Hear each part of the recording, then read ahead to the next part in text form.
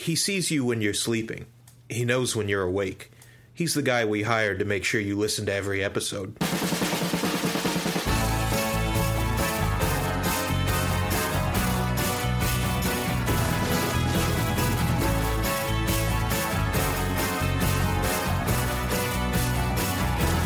Hello, everyone, and welcome to our very special Christmas episode of Canned Air, a tribute to comics and pop culture. I like that. From both of you. I like your contributions there. Thanks. That was very nice. Can you tell we're both stupid right off the bat there? No questioning it. I am Jeremy Colley. I'm Jack Doherty. Jake Runyon. And joining us today, returning to the show, good friend of the show. It's, when it's Christmas time, you got to get those you care about, your good friends close. We decided to have one of those good friends on the show with us today, comic creator of the comics Lonesomes and Prometheus, Ryan Little. Thanks for being with us, Ryan, and Merry Christmas to you. Merry Christmas, gentlemen.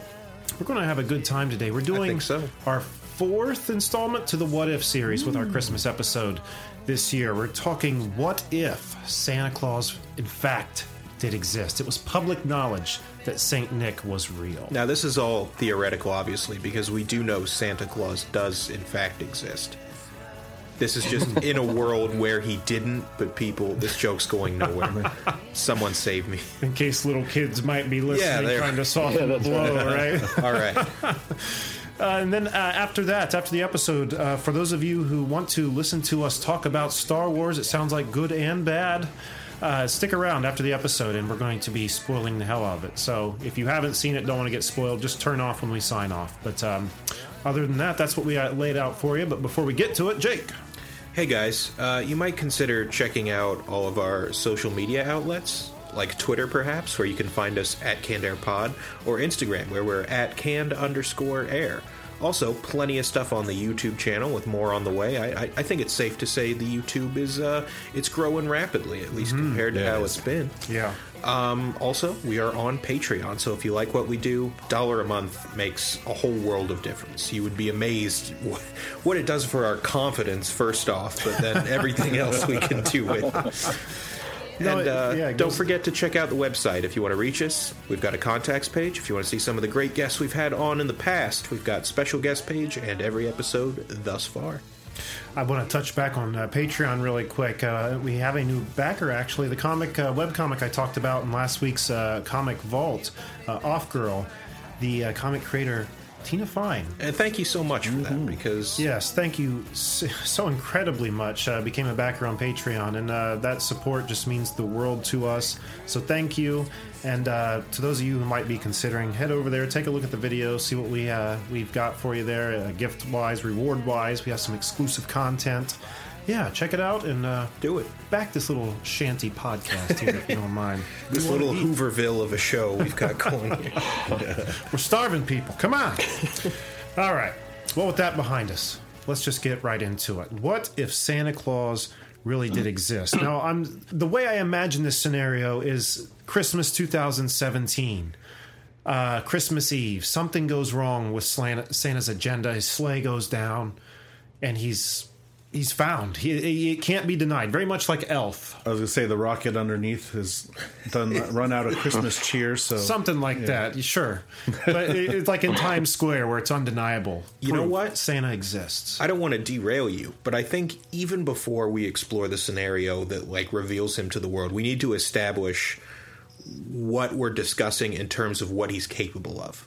Oh, gotta be. Yeah, because you're thinking Santa Claus, you're thinking, A, he can visit every child on Earth in one night. That's a given. That's like the foundation of his ability. I'm going to write these down as we mention them. Yeah.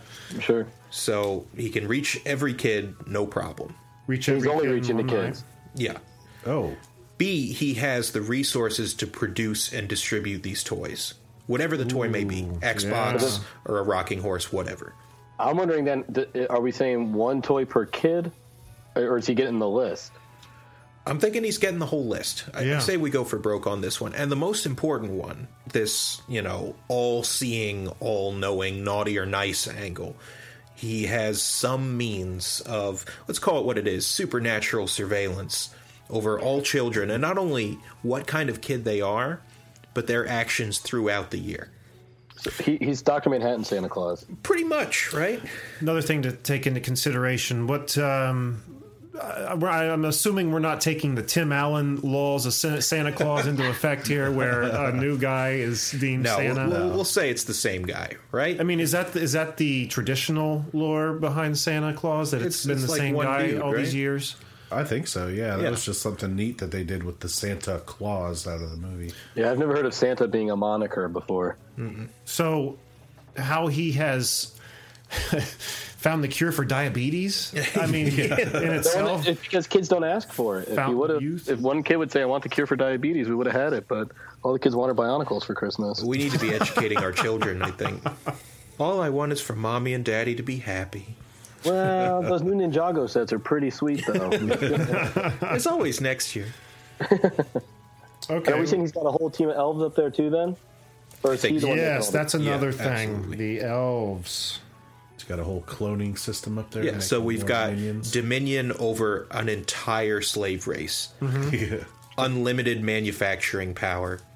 He's basically Sauron, but he Yeah. has like holiday cheer. Thank God. like That about sums it up. Yeah. The North Pole will be washed away in the fires of industry. Are we good with Yeah, things that once we our round Santa out is the power, capable I just of? figured we need to start. No, I think you're right. Yeah. I think you're Totally. absolutely right. So, he has crash landed. It's on the news. We see it Christmas Eve on the news as we're watching Santa being bombarded with all these cameras, him holding his hands up, trying to keep the flashes out of his eyes. He's wearing like a brown paper bag over his face. How does the world react? What do we see first? What starts happening immediately? I mean, social media will blow up. For Obviously. sure.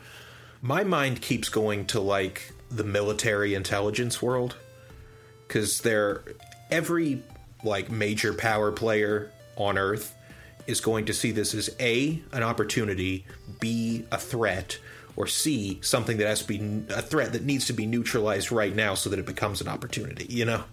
I would That's just true. think there's at least two evil world leaders who immediately start adopting children.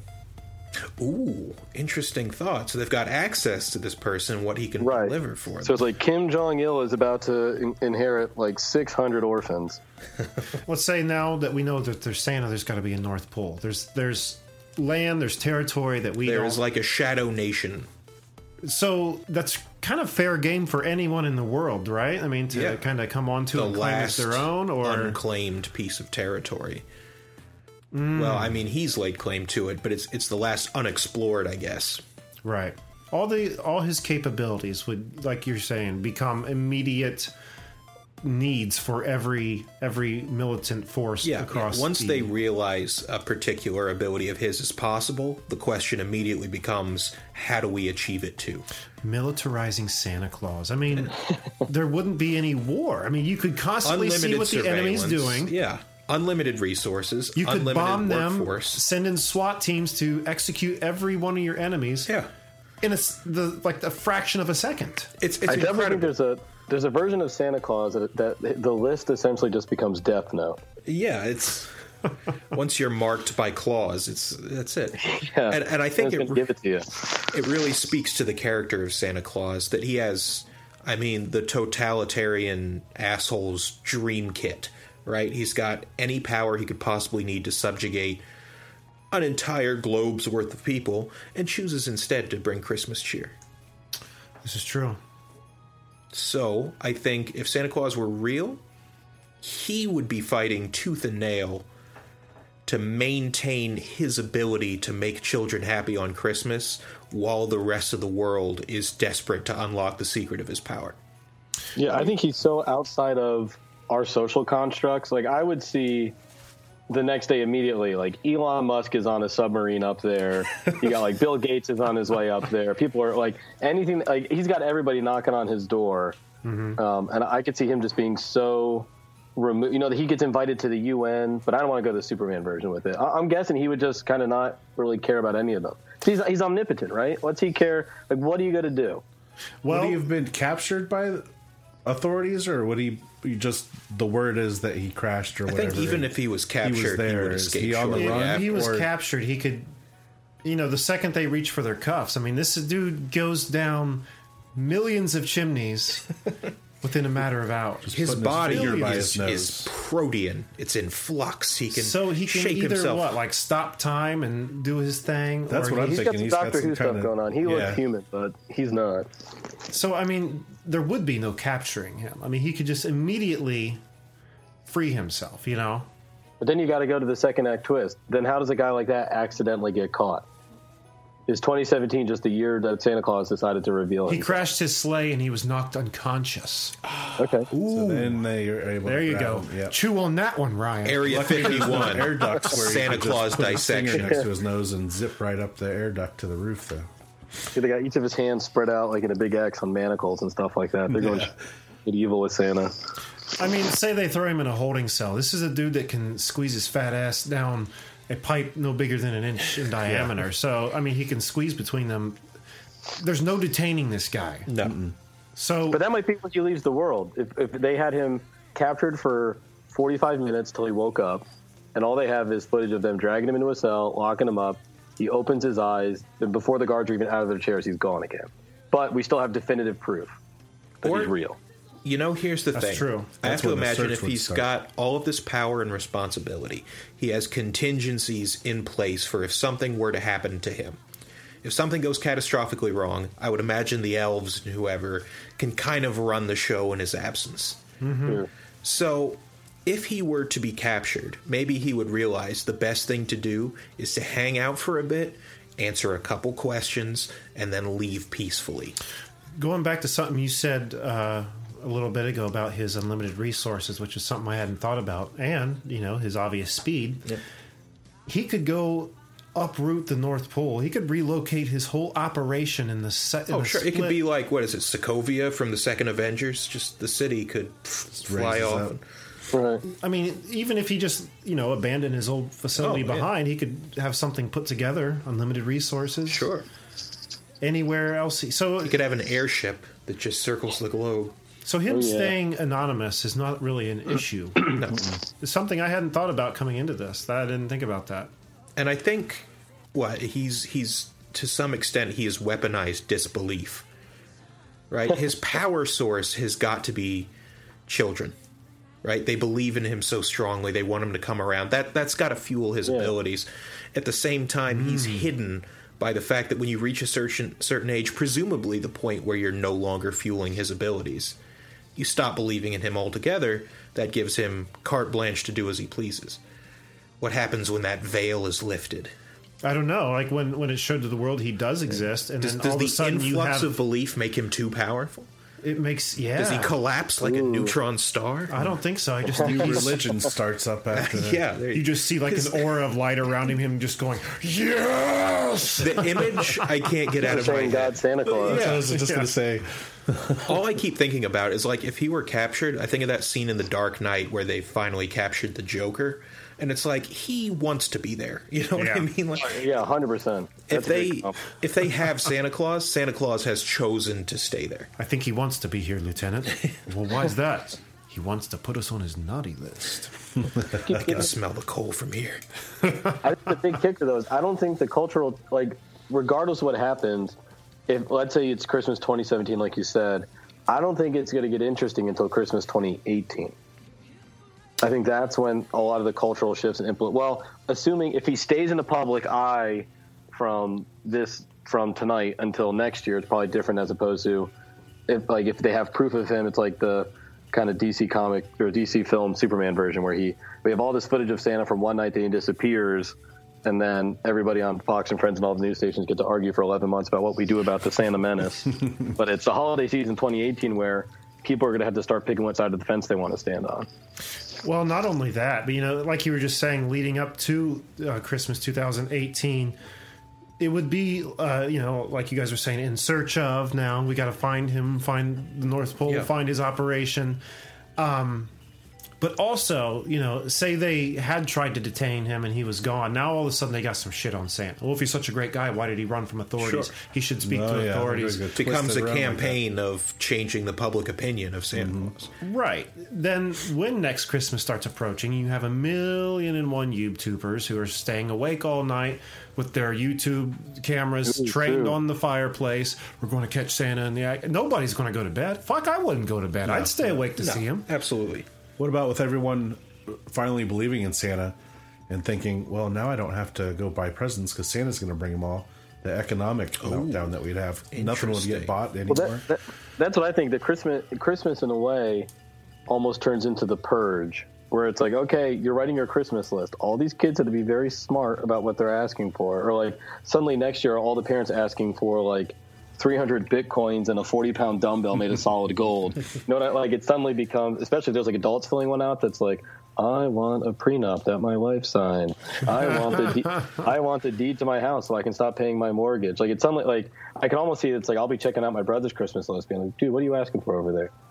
You said you said Dad's car was going to be mine because I'm turning 16 first. What are you putting on your list for? Like it turns into this real cat and mouse game all of a sudden. Yeah, with all the sudden belief, requests would go through the fucking roof too. I didn't think about that. Right, because I mean, imagine like someone says, "I want Excalibur." Ooh. I want a lightsaber. I want Gypsy Danger.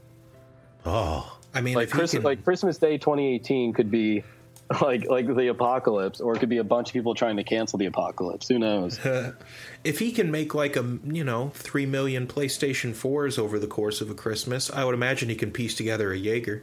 This is supercharged Santa Claus. This is Super Saiyan Santa Claus. Now some people believe in him. This is Santa Prime, right? Which, based on comic book rules, you hope that means at some point, like, Santa was never supposed. Like the reason Santa makes us all not believe in him when he's 13 because he's like the century. If he gets too strong, the evil Santa gets born, which is probably Krampus.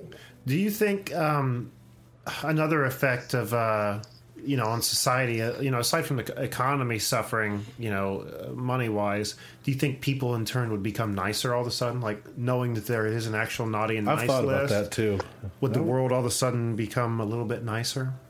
Probably not. No. Maybe this is. I think the whole world just becomes Los Angeles. Everybody suddenly just like there's sort of this like propriety where we all kind of know we need to be nice to each other, but like you're still going to be speeding on the highway, and if you're in the wrong lane and you got to get off your exit, you're going to cut me off. And I'm still going to be like, not a problem, Jeremy. Have a nice day. He's always watching. It's just what we mumble to ourselves as we swallow our fury, because we're still human beings. We're still going to get mad. We're still going to get jealous. I mean, that's just hardwired. Yeah, just because you get mad one time doesn't mean you're bad. That's true. People would probably be less shitty about it. But we've also said before that only the kids are getting gifts, right? So, like, if you're a single 40-year-old, what is your incentive the following Christmas to behave any differently? Well, this is true. You brought up an interesting point when you mentioned Krampus, because that's a tradition that is only recently back in the public eye, like as a fun thing. It's like, ooh, Krampus is like scary Santa Claus, But it's one of these things from way back when. I mean, he kind of shares a point of origin with Santa Claus. I wonder if the confirmation of Santa Claus, it kind of implies that Krampus is also present, and that influx of belief, because I mean the evidence is there now, if not empowers, could even like give rise to this Krampus figure. Is that why? All right, here it is. Is that why Santa Claus has to hide? Because long ago he defeated Krampus, banished him from the public mind, and to come back into public view to be widely known would only give power to his ancient foe. So not only are we seeing 1 million people sitting at home watching this on the news, the last person the shot cuts to is over the shoulder of a figure in a chair. Some shaggy watching it on horned TV, monstrosity. throws a knife at it or something. Yeah, it's time. I found you, Chris Kringle. But so it suddenly becomes a race. Santa Claus has to find the one kid that's willing to ask for Santa to make everyone forget about him again. Because that's the only way that he can he can hide from Krampus. You have to find that truly selfless child who like understands what's at stake. Right. Even though the world probably gets better in certain ways. That's why I'm saying that in a way it kind of reminds me of The Purge. Like we all suddenly have like a reason to behave because there's this one night a year where kind of all the rules get thrown out the window, and because there would be a huge economic shift, like especially the first year, right? The first year, 2018, it happens. Every parents are like, all right, here's like some special parchment, like ink, like really think about this decision. And there's that one family that's smart enough to say, like, you should just ask for what, like 400 pounds, whatever the most valuable mineral in the world is, and suddenly, like, the shift in wealth that would happen in 24 hours would be huge. Another thing I didn't even think of is, as a result of that, as a result of the economy and that shift of wealth, are going to come a shit ton of lawsuits toward Mr. Santa Claus's way. Think about, you guys had mentioned, maybe one of you guys just said he'll crank out 400 Xboxes or PlayStations in a night. This thing, you got Sony. Well, cease and desist. He's reproducing our product and giving it out for free. It's killing our sales, So maybe he would receive enough cease and desist to push him back into the little wooden trains and Raggedy Ann doll era of Santa Unless he's Claus. actually had his hands in all the business models of everyone. So he has a little Santa's bit of been pulling the licenses. strings this whole time. Yeah. Well, that's what you say. If he's like a Charles Yeah, Xavier type, that he is somehow a part of like all these organizations and stuff like that, because he obviously is able to manipulate memories and stuff like that to make himself not have been known. It's true, but he could also have his elves on the inside, posing as real people. Like right now he has his distribution model out called Amazon. That's Yeah, that's sending right. stuff out It's everywhere. like, why does this guy with all the great ideas always wearing a trench coat? And you pull it open, it's like 3 elves on each other's backs. He's always on Skype, and we just see him in silhouette, lit like a James Bond villain every time. He's got like that super high pitched voice. Like, we need to shift production to game consoles. That voice We're going to doesn't match purchase his Whole stature. Foods. And don't forget to tell him about. I was going to. And don't forget. I can't envision a scenario where Santa Claus isn't godlike, where he isn't some power that could just quench the sun if he was tired of humanity. I feel like the only logical course of action in the wake of this discovery is to worship this figure.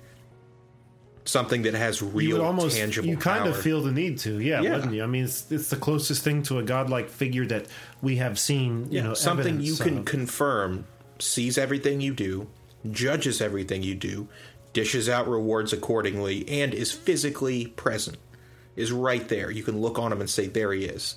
That's Santa Claus. Well, being nice is in a way of being in worship of him too. And see, that's the thing. Perhaps you're right, Jeremy, everyone would be nicer, less shitty to each other, but the stakes would be higher. Because now, not only do you have to be nice to get your reward from Santa Claus, you have to avoid being a dick so you're not dragged into hell by Krampus. That's right, Krampus is running around. Oh yeah. Man, I can't That's what understand that's what I'm saying. The world after December 26, 2018 would be real interesting. Like, oh, what do you mean? Like, Aunt Margaret's not coming to Christmas this year? Ooh, we found Aunt Margaret chained up by a bunch of like hellfire blades. Like Aunt Margaret was being a real bitch last year. Like there'd be a real purge again. Oh man, I lost my train of thought. It's huge. It's just Santa's one of those big old things. I was going to mention, it would become kind of a religion, but I wasn't going to say that. But you guys are right. I mean, it would kind of lead to that. How could it not? Yeah. It almost reminds me of like Close Encounters, right? Like people would just kind of like the government would probably try to talk us out of it. Like, Good Morning in America, and everybody's fighting to be the first ones to have a nice little sit down, or 60 Minutes is time to have a fireside chat with Santa Claus. Like in the meantime, you can't stop people, and all the weird stuff people try to do to like get close to his house or like try to get a piece of his hair to like experiment on him, or all the pictures or the different things people would do to try to get a sense of is he even human or not. That's why I feel like the first year or two would just be kind of cuckoo bananas. Well, let's say that the cops or whoever, the feds, the government was trying to acquire him for questioning or whatever.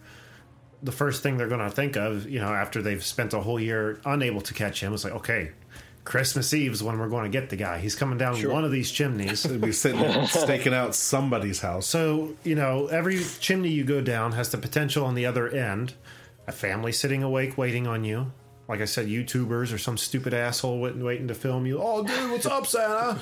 A bunch of pissed off feds. I mean, you're not going down that chimney to a house asleep, with cookies It's and milk thrown by off a his whole crackling process. fire. your whole job is different now. So how does he tackle that? I mean, because despite his magic and I don't know, but as quick as he is, he could be in and out before anyone ever knows. You would also know, though, if they're trying to bust him at a house, if a little kid was in that house, they would know what's going on. And that's a naughty deed. That's fucking naughty. I mean, you also got to remember, most places in New York City don't have, I mean, most places around the world don't have fireplaces. Mm-hmm. So he still get in and out somehow. The fireplace is just some kind of convention or some misnomer or some misinformation. And elf chimneys are false flag operations that his elves have carried out to get us all looking the wrong way. It's a red herring. Total 100%. And Santa, having kept anonymous all these years, would lead to the fact that no one's ever seen presents just kind of like pop into existence in front of their face, But that's why I think he must be like a Charles Xavier, being like, "Oh, honey, who bought Ryan a Razor scooter? Oh, a cousin Jill sent it."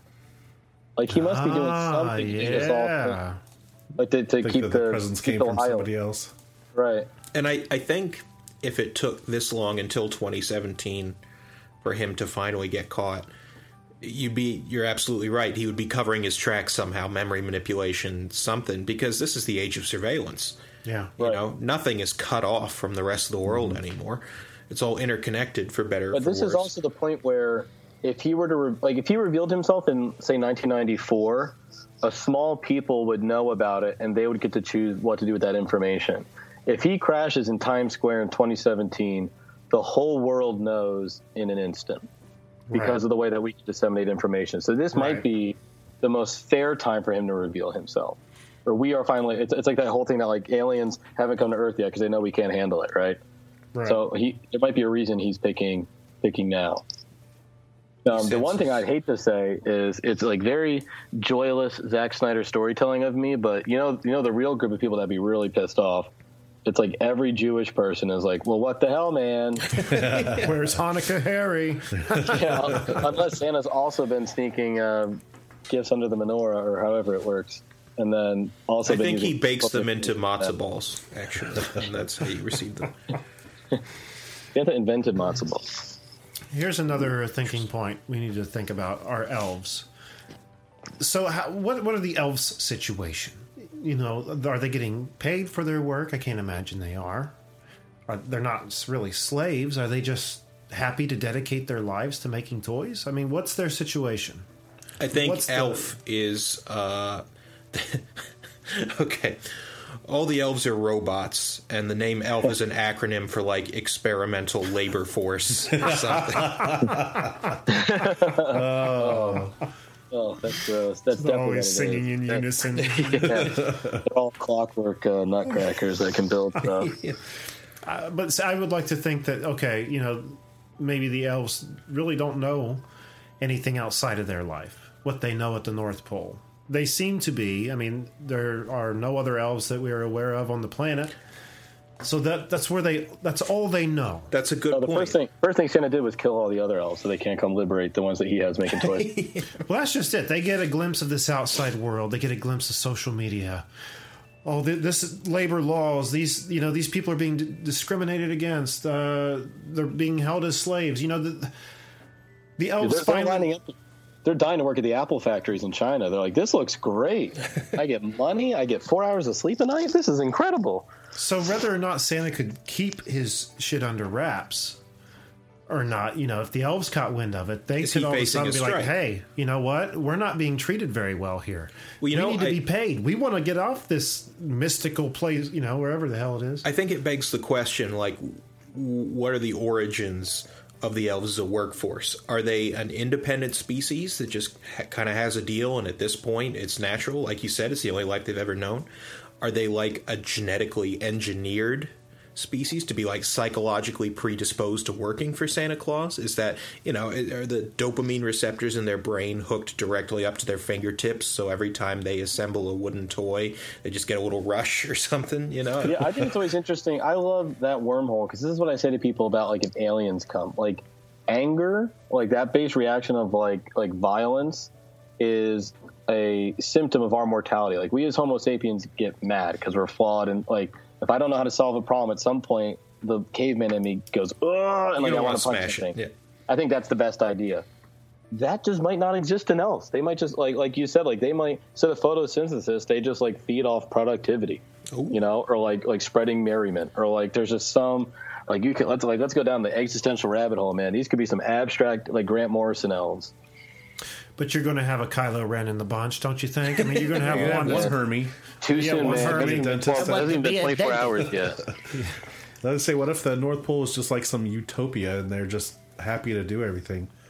They're just like hobbits. Hobbits were always happy just to cook and that's have a good second point. Breakfast and second lunch. Hobbits were totally content. Yeah, just doing what they do. I don't know. Hobbits had a much better living condition, though, than these dudes do. That's a good point. Did Not to anyone say that the elves don't. If they can make anything, if they're master woods craftsmen and carvers, and if they can build Xboxes and technology and stuff like This that, is true. and they might not need anything. Like if they don't need to like what if, like I always kind of wonder, like what if we as human beings didn't need sleep? Like if that was just like we didn't need that to recharge ourselves. That would I be fantasize about that That would be scenario so every cool. day. So many things done. Hell yeah. Well, that or recording you almost 5 want to do, episodes a work, week. though. It's like the 18-hour workday suddenly becomes the norm, or like, you know, or there are people whose jobs it is to only be awake during certain hours, like whatever you call it. But like same thing, like elves, you might not like really need. Like, you know, I was just in Japan, and like their apartments are very small, and part of the way that that's affected their lifestyle is they don't really go home a lot. Like if you want to socialize or not be sleeping, you're not in your house. You go to a bar or a restaurant or a park, or like, you know, you just like, so these elves, like their entire ecosystem, like guys, come on, Grant Morrison it up. It's got to be some weird existential crazy stuff. Like if they don't need houses, they don't need homes, like they just love, like what if spreading joy is the peak of experience for them? That's their Wouldn't that be- nirvana. Yeah. Right. Shouldn't that be our nirvana too, guys? Shouldn't that be our nirvana? In a perfect world. In order to set their skilled little hands in motion developing advanced electronics and whatever is asked of them, they have to be magical as well. Imagine they're not just capable craftsmen. They have some ability to manipulate matter, some fabricating thing. Or perhaps they're like... no, that would have That's been a true, stupid reference. because where are they getting all the wood, metal? you know what I mean, yeah. Right. Yeah, like alchemists or something. Yeah, they're pulling it from the cosmos. Well, that's kind of, I like, if they're that powerful, there might not even be that many elves. That's a good point. There might be 5 of them. Just Or it could be like the Dr. Manhattan thing. Or like Multiple Man, that there's elves, and he just, depending on the workload. And I here's the thing: if they're so capable, so powerful that they can just draw resources from the ether and create these things, we're looking at their happiness, their satisfaction with the job, or their agreement with Santa Claus in human terms. These are beings who have transcended to a higher sort of existence. Right. That could cost like a 1/100th of their consciousness. It could just be like the way we breathe and our heart beats at the same time. We don't have to put any effort into it. It just happens. A part of their mind could be making toys while the rest is exploring the depths of space or communing with the grand spirit of Claus. That's their idea of paying rent. We'll give all the kids some toys so we can post up here.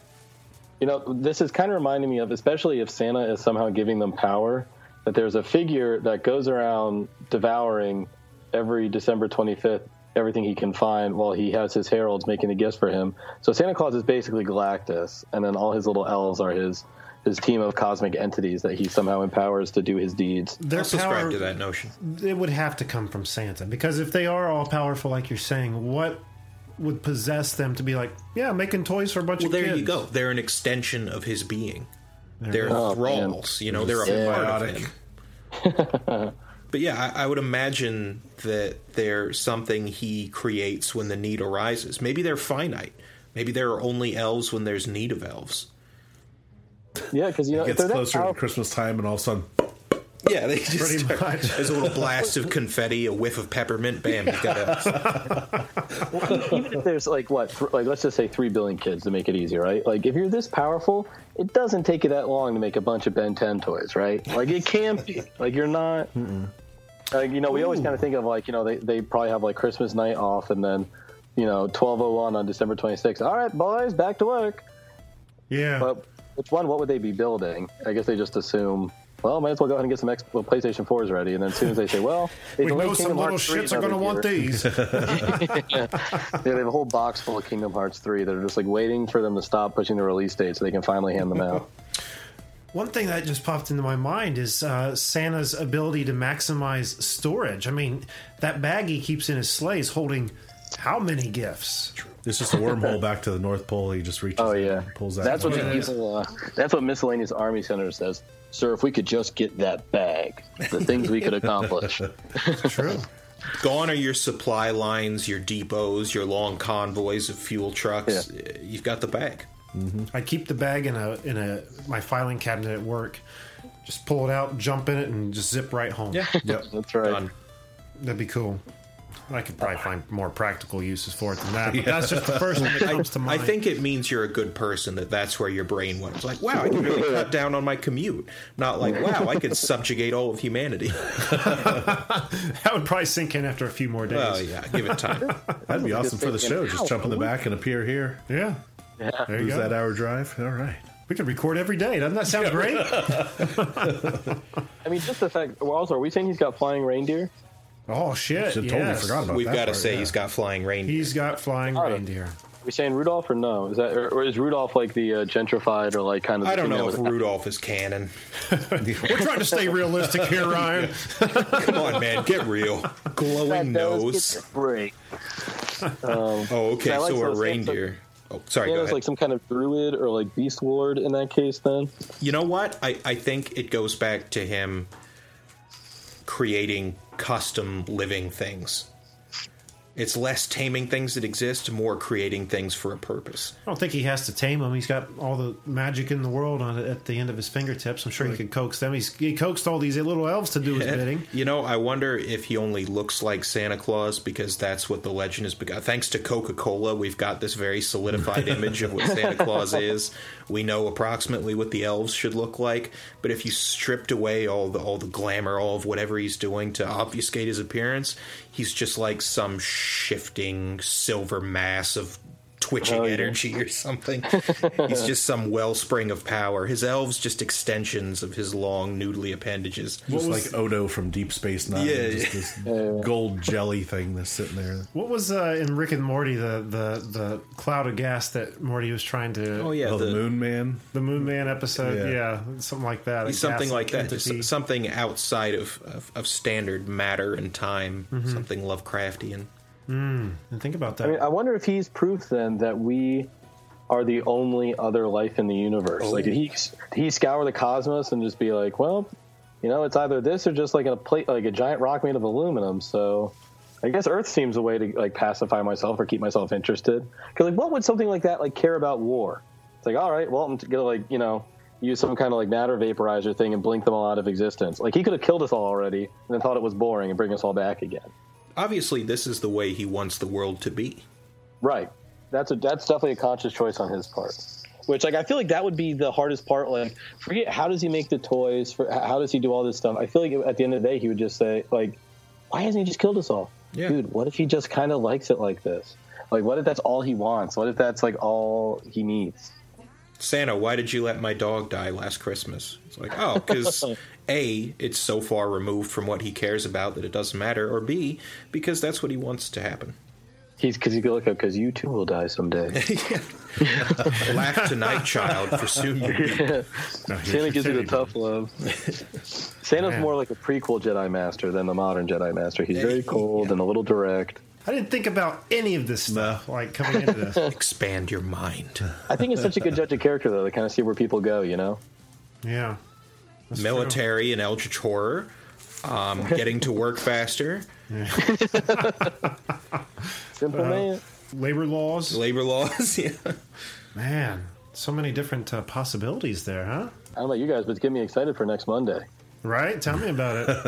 I feel like I'm forgetting something, though. I feel like there's Until, like, all four of us disappear. Our last vision is just like, you know too much. I never Heard from again. wake up you guys tied met to each other in candy person? cane chairs and shit. Because I could just be talking to a bunch of elves right now, and I wouldn't know the difference. What a ridiculous concept. What do you mean, I can't believe No, I know guy's they're real got people. hit I the bought nail one on of the their head. books.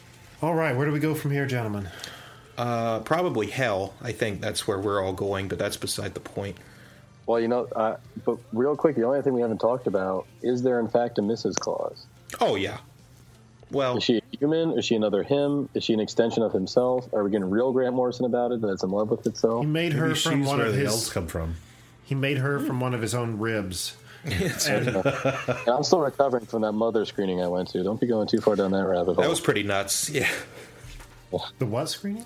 Mother? Mother? The Darren Aronofsky movie Mother? I didn't see it. Was it good? You wouldn't like It was it. a movie. It was, this isn't really a spoiler alert, and you should have known by now, and I don't know how much of the Candare audience just adores Darren Aronofsky art film. But it's basically a modern retelling of, what is it, the Book of Genesis? Yeah, yeah. So, like, it's like this weird, like, all in subtext, watching God create the world, and then the world, like, destroy itself, and him recreate the world again.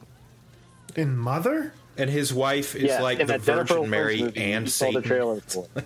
It looked like a horror movie. Yeah. Yes, I did not know what I was walking into, and I was like, I think this is about the Bible. Like, I could see people, like, especially in LA, people are like a little snooty. I was at like the snooty movie theater where like nobody talks, and like even if you check your cell phone like during like the local car commercial ad, people are like, oh, really? You know? I kind of want that theater. That sounds like my theater. No, that's fun from a distance. But like even in the middle of that, I saw people looking at each other, being like, "What's happening? Why don't they just eat that baby?"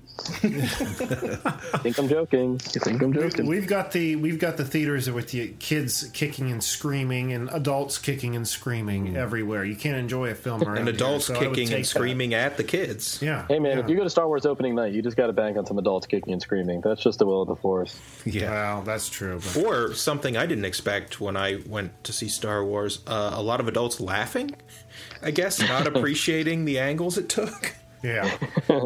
Well, you know what? Since Star Wars keeps poking its little head up in this conversation, I'm aching to talk about it, honestly. But have we covered Santa well enough? I kind of we feel have, like yeah. we have. I like what we landed on, though. He's more than just a person with magic. He's got to be some higher power, some bigger entity that. And if there is a physical Santa Claus, he is just the material extension of some higher power or entity. He's like physical an appendage. extension of God or whatever A god, if not the entity god. may exist. Yeah, that's what I mean. Oh boy, do we have time for this? That's the Santa sequel.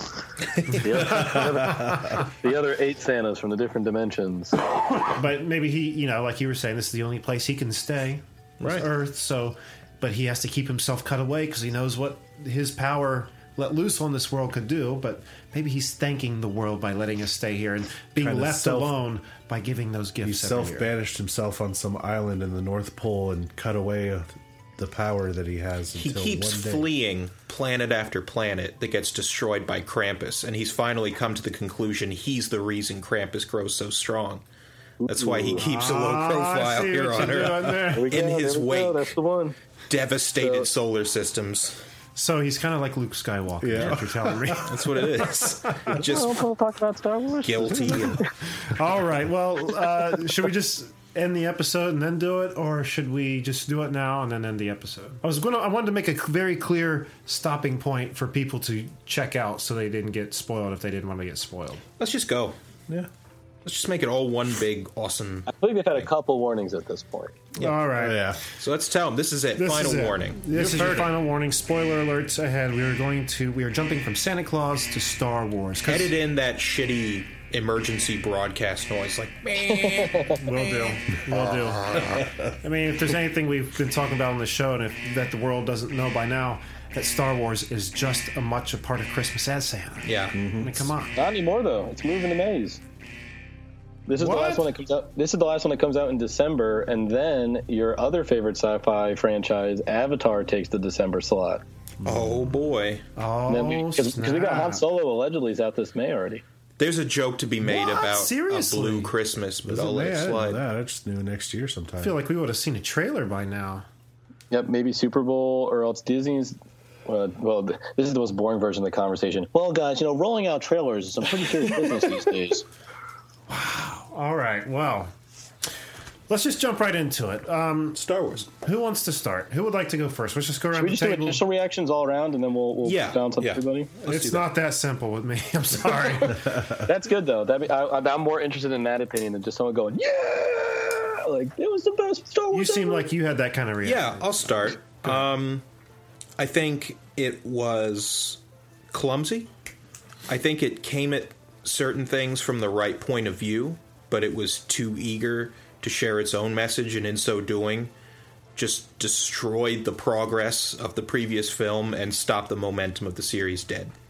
Okay, Jack? I liked it. No grievances?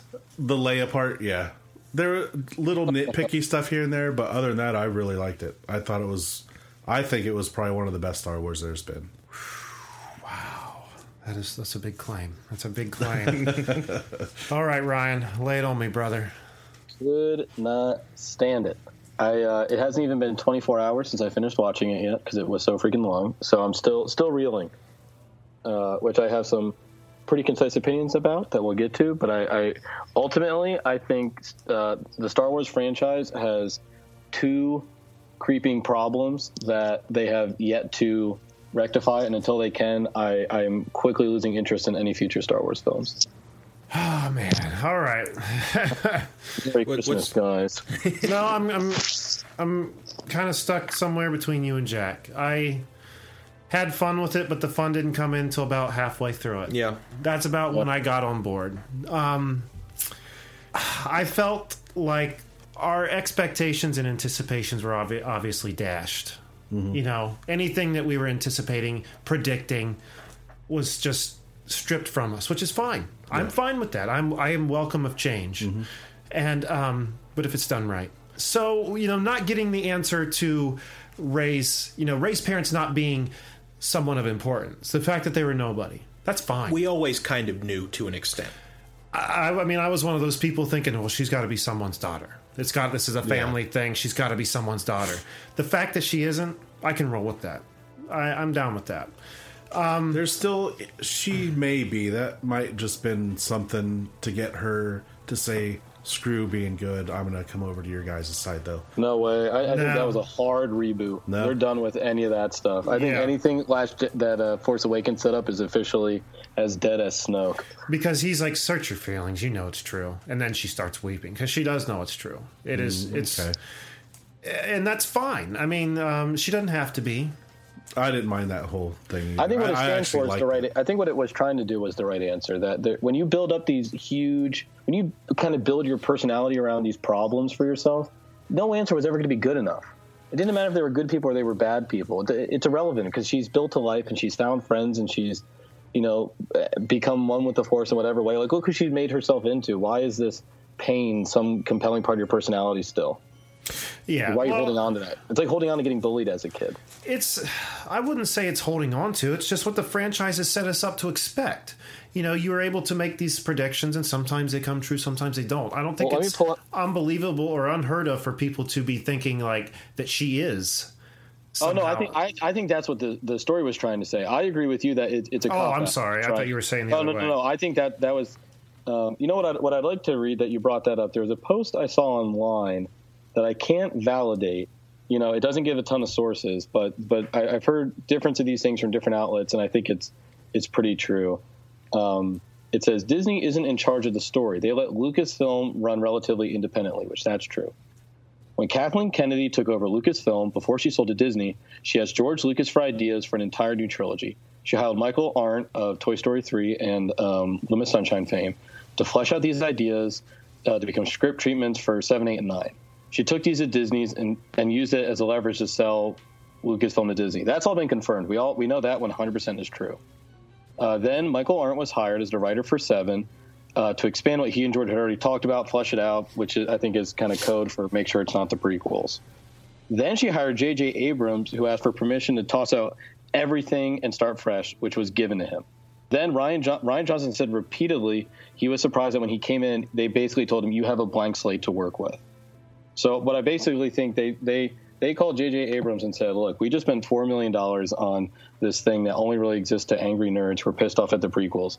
We need you to make us a cool $2 million on a nice, safe movie that asks some lofty kind of questions. How did you get that lightsaber? Who is Snoke? Who are her parents? And then you quickly realize that J.J. Abrams is great at asking questions but has no interest in ever supplying answers. So Ryan Johnson just tried to hit the ripcord and retcon as much. Who's Snoke? Oh, it doesn't matter because he got cut in half. Who raised parents? It's irrelevant because her character journey is to learn how to let go of her pain. Where'd you get the lightsaber? It doesn't matter because it's broken. Like this one just felt like such a reset and such like a reboot in a way of what J.J. Abrams did. I don't know how to feel like that information isn't true. And here's the thing about all of that. I get to an extent where he's coming from, resetting the whole thing. I get it, and it's conceptually, I think it's very interesting because this has been a series that's so built on process and prediction and sequential events that the idea that something could be suddenly thrown out shakes it up and makes you go like, oh shit, this is new, this is different. Mm-hmm. I just think the execution fucking didn't work. And it's like you've got this line where Kylo Ren's like, let it die, let the past die, which I think was the only like legitimately fantastic line in the movie because it so succinctly summed up the idea of the movie. But at the end, it's all cyclical anyway. In eschewing all of these things that made Star Wars what it is as a statement, all it's done is taken us back to the start.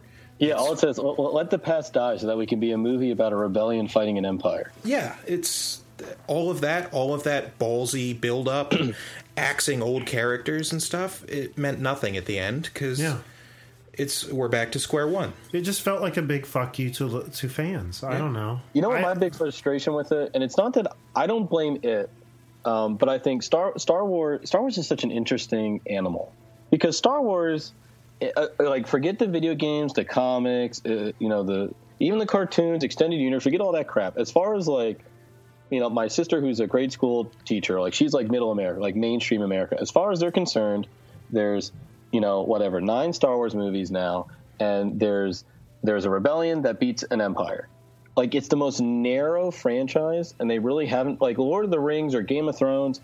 Any of us right now could spitball 30 different takes on it or places for it to go. Sure. But Star Wars has not sown any of those seeds. But my biggest issue with this new movie was really 2 things.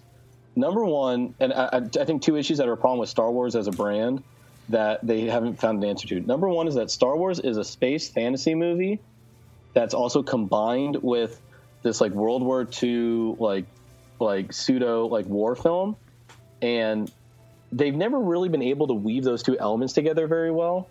Like even A New Hope was 80% war movie with a little bit of space fantasy. Then they kept trying to dial up the space fantasy because the lightsabers and stuff I think are always more interesting because they're freaking lightsabers and space knights. And by every movie it gets worse and worse till you get to this movie, and you literally have rebels running away from an empire for an hour and a half because they have nothing else to do with the war plot because it's just so uninteresting. But it's considered so essential to the Star Wars franchise. Right. I think that was another... I don't mean to cut you off. It looked like you were in the middle please. Like, that dramatic pause was for you guys to jump in. I think the slowly outrunning the supremacy and the Star Destroyers thing is kind of farcical. A, I can't imagine they don't have enough firepower to break those shields and or exceed their speed, right? B, why is the entire command structure of the First Order concentrated in one place at any given time? For Christ's sake, at the very end, you've got Kylo and Hux on the ground in a war zone. There could have been one rebel with a tiny blaster hiding behind a crate. Take out both of them. Oops, got him. It's just lazy. Yeah. I mean, it's just, I mean, that would be like if you were talking about Star Trek, you're like, well, season 3 is pretty good. There's that episode when they spend the whole time running away, but once they get away, it gets good. But it's not an episode. It's not like that's filler material. Yeah. It's a whole movie. It's a third of the new franchise. It's just nuts. It's like I you gotta give credit where it's due though. I thought the Starship Kamikaze. I'm really sick of Rebel Kamikazes at this point. Like I feel like if you join the Rebellion, like you're like, well, welcome to Rebellion. There's your name tag and your flight suit. First thing we're learning, a good kamikaze, because that's like the only way that you're taking on the Empire. I mean, that's asymmetrical warfare, right? Suicide bombing. Yeah. I did think the effect of hyperspacing through the ship, like visually, and the sound that accompanied it was like hauntingly beautiful. Yeah, that really stuck with me. Although, man, as soon as you hard cut the fin and all the stormtroopers are dead, but him though, you're like, ugh, that just bring me crashing back to reality. It's like being on a roller coaster. Oh my god! Okay, it's over. All right. Yeah.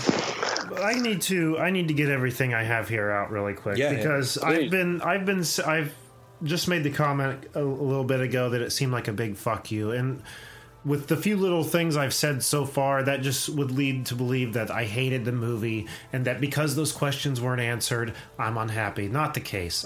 Overall, it's Star Wars.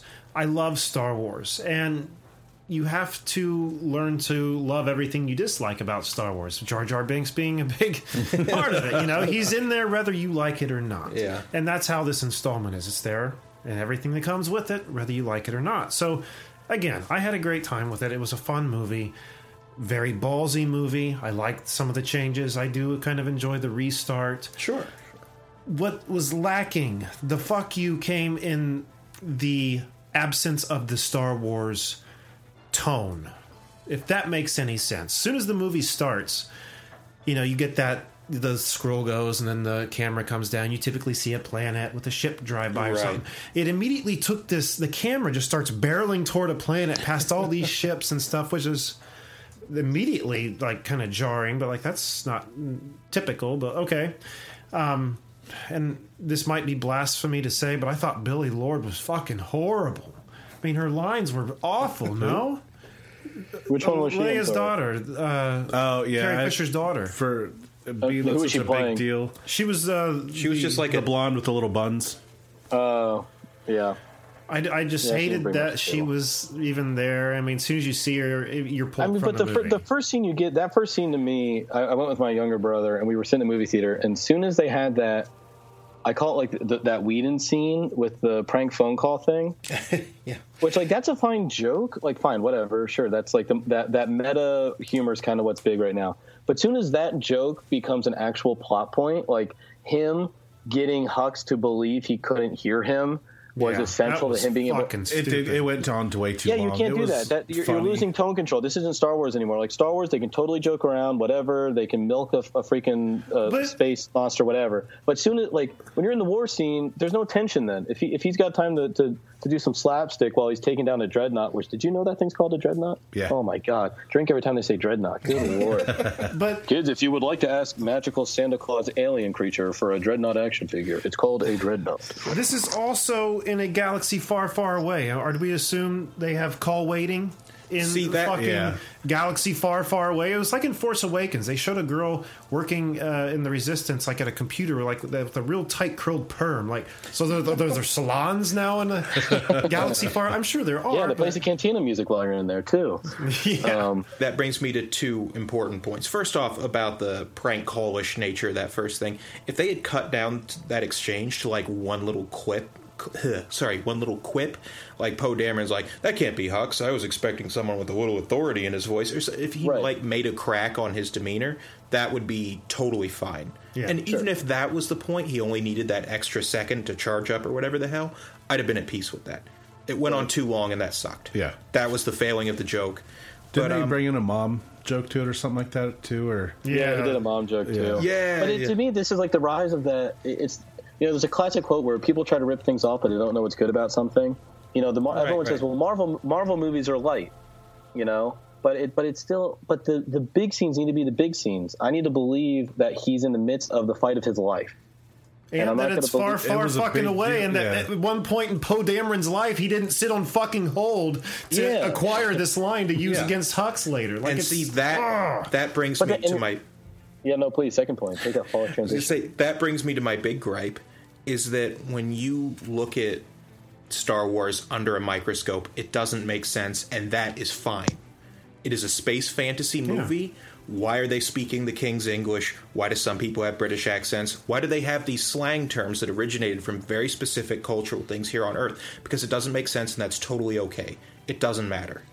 But the closer you look at that, the more the big picture starts to unravel. If things move fast enough and events are serious and dire enough, you don't stop to consider those things because it doesn't serve the narrative. Oh, so you're saying we focused on the probably story. shouldn't have a 20-minute interlude in the casino? Absolutely not. It is exactly that. I've got a whole thing about that too. I mean, But here's the thing: I think you can't even talk about that kind of stuff because that's such obviously you can't. It doesn't merit conversation. I mean, that was prequel bad.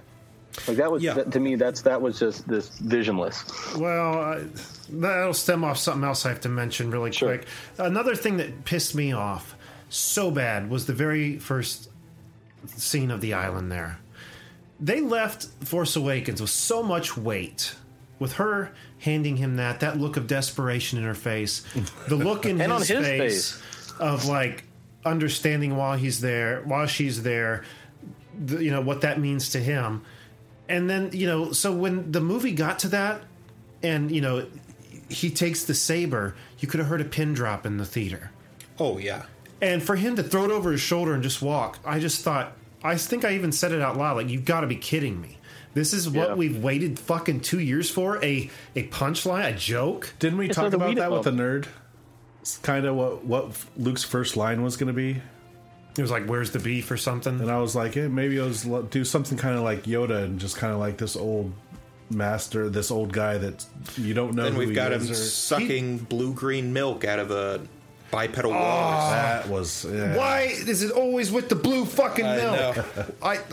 So that's where it comes from. That cracks me up. There's some guy in a room, some executive saw it. He's like, we want to make sure we get all the classic Star Wars moments. I want to see at least 20 X-Wings. I want to see an AT-AT Walker, and I swear to God, if there's not some kind of blue dairy product, I'm hitting the no button. Well, of all the other things they decided to ignore or wipe away from the slate, why is the blue milk the one thing that Hey, guys, that or you know what? Episode 12, blue milk is going to be like the payoff of a lifetime. Did you know this whole time the midichlorians were in the blue milk? That's what it is. Right. They're going to do that epic mash cut of everyone sipping blue milk. Like, oh my God, they're all making those gross manatee people the most powerful Force users in all of creation. That goes into then my point not my point, but what I was going to say about just the humor. There was way too much humor in this movie, I think. And I shouldn't say way too much, just humor done wrong. There's been humor in the other movies, but done differently. Kind of the same difference in humor between original Ghostbusters and the female Ghostbusters humor. Yeah. One's a subtle underlying humor, the other one's fart humor, slapstick, The humor constantly shucking and jiving for a quick laugh. took you aside to tell you something and then put you back in the story. Yeah. So humor was your sarcastic friend nudging you in the stomach, like trying to whisper you that one-liner, like during your teacher's presentation. Shh, we're supposed to be serious right now. So like the Porgs, they were irritating as shit to me. One, it was obviously just a marketing ploy. They're all over the fucking shelves. They're all over the popcorn Can you believe that Chewbacca had a perfect Boston Market rotisserie Porg body? That was so stupid. It looked like a toy. That's like Monty Python. You know what I mean? Like that, and then like the little quivering lips on them as they're watching about to eat it. That was stupid. Like when they're in the cockpit with him when he's flying, and like the one flies up against the window. How it's like all of a sudden tribbles were showing up there just I'm surprised everywhere. I'm surprised they put their fins under their other fin to make fart noises. But that also leads into another thing. Fucking what about the Rose character? What do we think of Rose? I thought her name was the worst choice in the world to put in that. It's way too terrestrial. You know what was my biggest frustration with Rose and even her sister was that... Who fucking cares? I mean, that above anything. Like, who cares why she's there? I come into this movie, and, I'm avoiding the spoilers and everything for the most part, but everyone's saying, oh, did it break the franchise? Did it ruin the franchise? Or are they, like, this new direction they're taking it in? So I'm like, okay, there must be some new elements coming into this. Then the opening, I see this girl holding this weird shaped thing. I'm like, ooh, what ancient Force user relic is this that will be introduced? I can't wait. I'm like, what? Wait, it's just a charm bracelet? It's just a thing? Because then when Luke is in that little cave by his lookout, the fountain has this like yin-yang thing in it. Yeah, it resembles that emblem.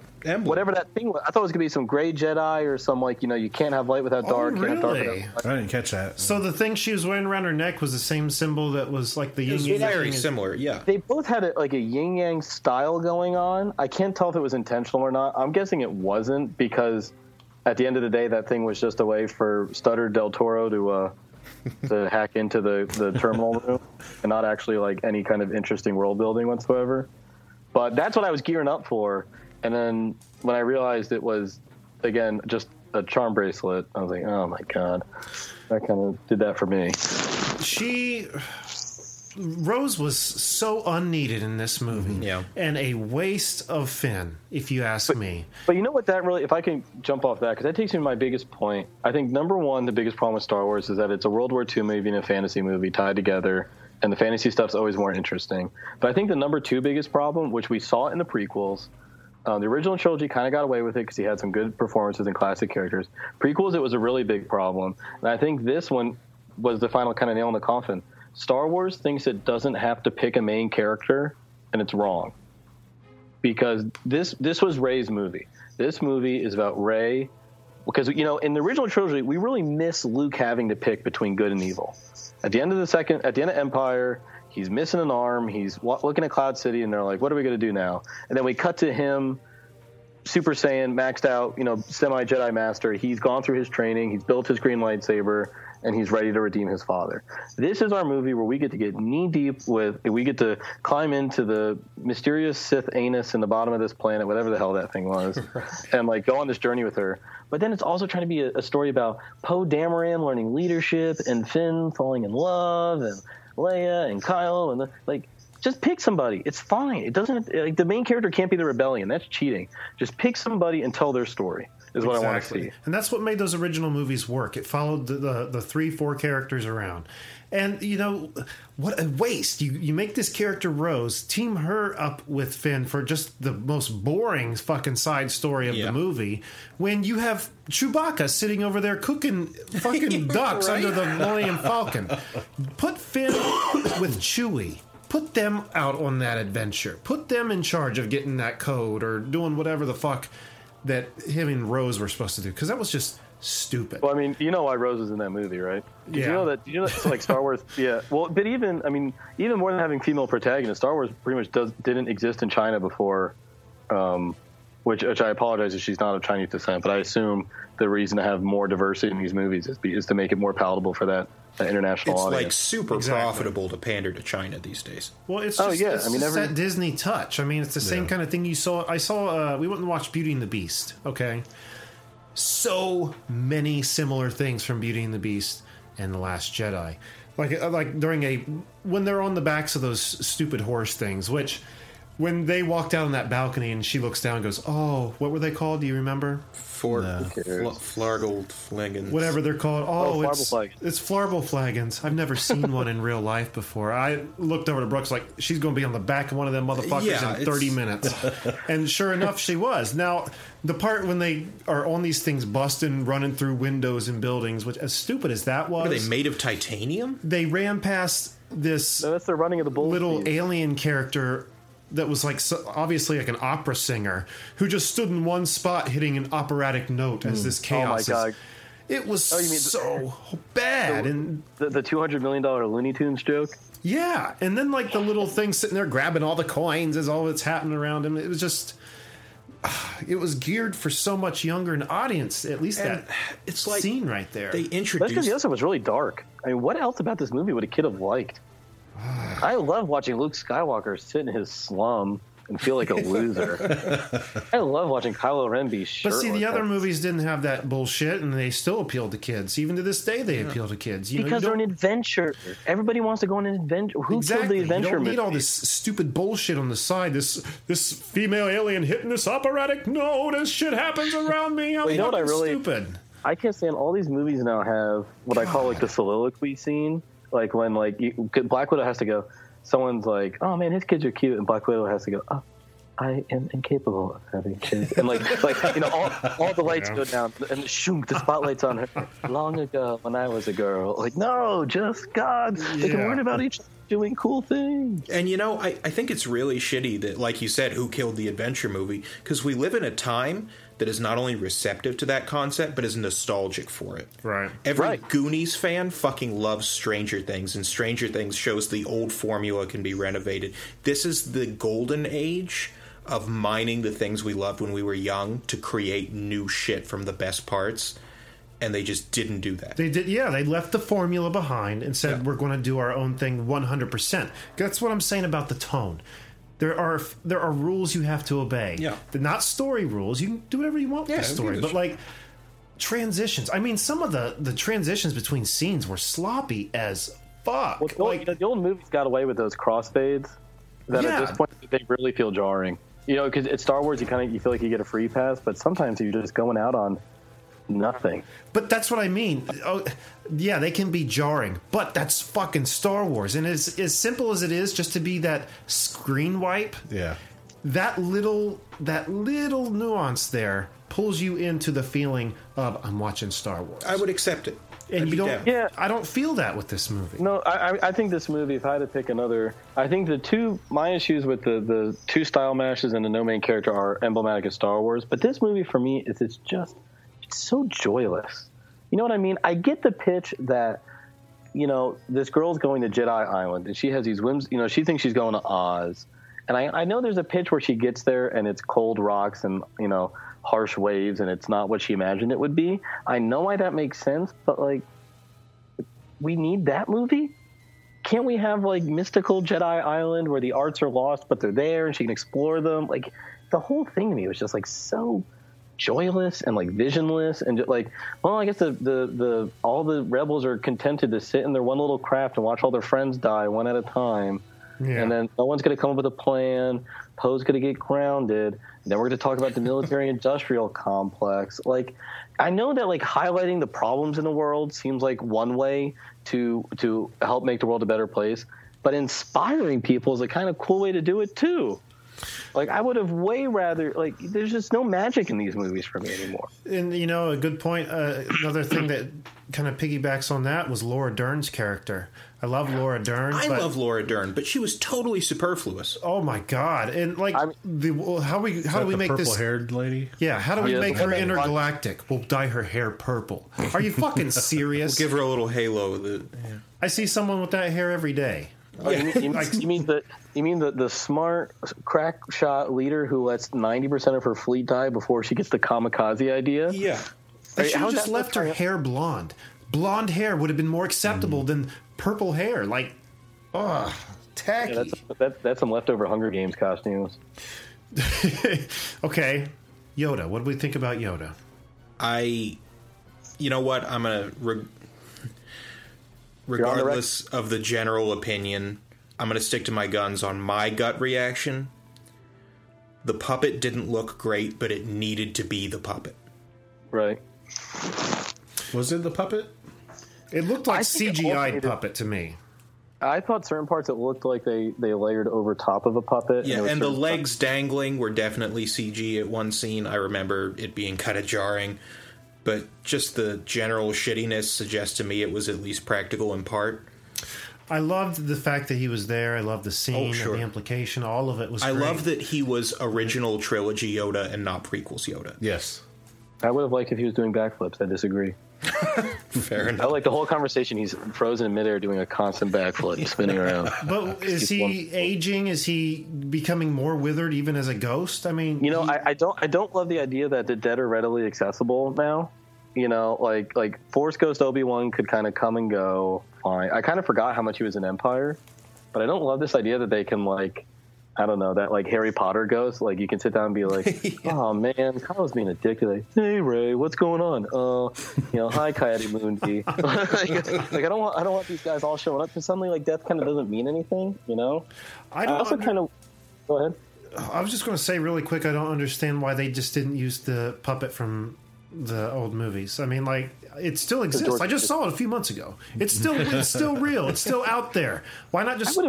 I have a kind of hard opinion. I get why it had to be the puppet, but I think if you're trying to really build the Force and this new mythos and dive into it, I kind of would have rather that Luke, we kind of think he's talking out loud to himself, and at some point he turns around and he sees this rock that's silhouetted in a certain way and the leaves swirl around it, and suddenly Yoda's voice comes from it, that he's more ethereal.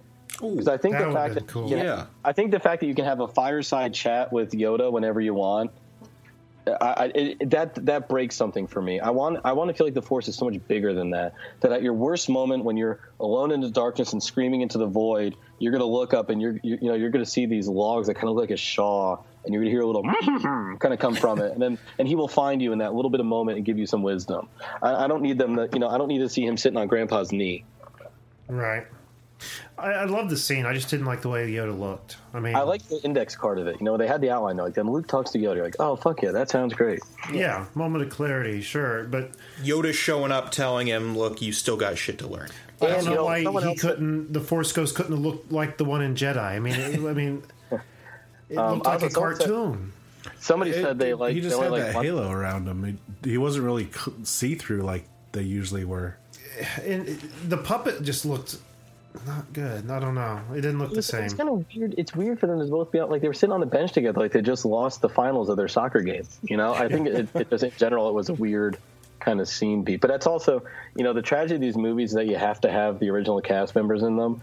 But really all the, like, if you watch any of those scenes, about 80% of them are someone says something, we turn to the aging actor and they deliver a line as they're sitting or like taking a lean. Like, they really just can't really be dynamic anymore. But someone was saying earlier that they thought there was only that one good line. I thought young Skywalker, you're always looking at the horizon was a great line. I thought that was cool. Yeah. That And- set up his little death scene too. Yeah, that was cool too. I don't know. The back half of the movie I loved.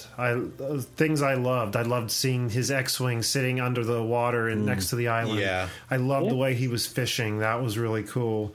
A couple things that I can't stop thinking about how awesome they were was one, Snoke. His outfit, his chambers, that was so Star His Wars. little Praetorian guard with their weird weapons. But Hey, can I something ask you a about question on that? Were they the Knights of Ren? That scene, I was talking to a friend or a guy I work with today because that was one of the a lot of posts saying, well, they never talked about who the Knights of Ren were. But then there was an article that said, well, when Kylo left and burned down the Jedi Temple or whatever, there was other students there, so he probably brought them with him, and those were probably the Knights of Ren. Well, there was that shot in her Force vision where you saw him standing in front of like 7 dudes, or 7 people in Kashyyyk that all had different weapons. Right. And then we thought, well, maybe some of those guards are also like Knights, Right, too. because they all have different weapons. Yeah. And Star Wars I didn't think exclusive about functions off of action figure logic. I didn't think It has about the same that. weapon, it's the same person. Yeah. Because my guess is at some point they might have were supposed to be, but it was already 2.5 hours and they didn't want to, we're not going to establish all these other guys too. I just thought he looked awesome. I loved his outfit. I thought his fight with her was great. Yeah, the gold on the red was awesome. I just adored it. He love- moved a and- lot better than I thought he would. Yeah. I thought he was Yeah. going to be more decrepit, like Emperor-wise, but he really wasn't. He Nah. was normal fit. And this is like Fuck. me reading way too far into a small detail, but I love when he's given like Kylo the fucking business and he blasts him with a little bit of force lightning. He doesn't like outstretch his hand and arc Yeah. it to him. He like shocks the He ground. ricochets it off. Yeah, He and bangs that it. fraction of the power is Yeah. enough to blast him across the room. And it was such a nice little taste of like, oh shit, this Right. guy's strong, you know? You know, one And of my big, that's- I tried to talk about Star Wars to people is like, Sith Lords should always be the best villains ever. They are super evil because they love being evil. Like, being evil is Sheev Palpatine's favorite fucking thing. Like, these guys should just chew scenery every time they're monologuing or staring you Yeah. down or telling your hero to eat shit and die. And when you do what you love, you never work a day in your life. You know? It's so true. You are the Supreme Chancellor, King Champion, whatever they're calling them. Another thing I loved too was at the end of the movie when they are all in the Falcon and a drawer's pulled open and you can see that the books, the Jedi books, Yeah. hadn't been destroyed after all. They were in that drawer. And just what that kind of implies like about the Falcon and what it's become. You know what I mean? You know, It's like a ushered- reliquary, you know? It's kind of Razor. a extension of the Force where it kind of ushers these people to where they need to go. Now it has, you know, it had the training tools kind of for a Yeah. beginner Jedi with Luke and the remote. little shooting orb. yeah. and the Now blast it's got shield. all the books. Like I don't know. It's just kind of becoming this cool little Force extension. Does that make sense? Yeah. It's like Yeah, well, I feel like that they found a new purpose for it. You know what I mean? Like, it's not like R2-D2 is always just has to be in the background, right? Like, they found a new purpose for the Falcon. That was cool too. R2 playing that message of old Leia from New Hope. Yep.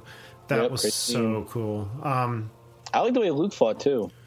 I like that he Yeah, because yeah. there's like the way he moved. That it's really not about because you know that whole thing. you really want to get your Star Wars about it, when he was striking out against Vader and like unleashing his anger. In this one, he only really swung the saber a couple times. Because if you're a real, Force master, Jedi master, the way you move around, the way he moved was so alien but so fluid. I thought it was just so smart and so interesting. I wish it went on longer. There's a bit where he bends over backwards to dodge Kylo's lightsaber, and then it like happens so fast. He does this twist while he's bent, and then just rights himself. And I was like, "Oh shit! Oh, real Force shit!" It was like intense. Totally. That's the magic, man. That's like so. Yeah. You didn't like. Did you ever think you could fight like that? No, like that just like add another dimension to your worldview. So interesting. But is he only moving like that because he was an apparition? Like, do you think like he could actually have fought like that one? I choose to believe he could have fought like that if he were there. It was cool. I mean, the way he pulled that, what was it, lightning rod, radio antenna, whatever the hell, from the top of that building when Rey attacked him. It was just such an afterthought. Just bip, and now he's armed. So he can do shit like that. I say he can, become Limbo King and just. What is that? Totally. Plus, he's an old man. Like that. Luminous beings are we, right? Like that's the magic. Like, of course he can move like that. Like if you're like that close, because once you become a level 10 Jedi, you become a Force ghost, right? So at that point, he's supposed to be 9.999 repeated. So he should be functioning like pseudo superhumanly. Yeah, he is at the highest level of living Jedi potential.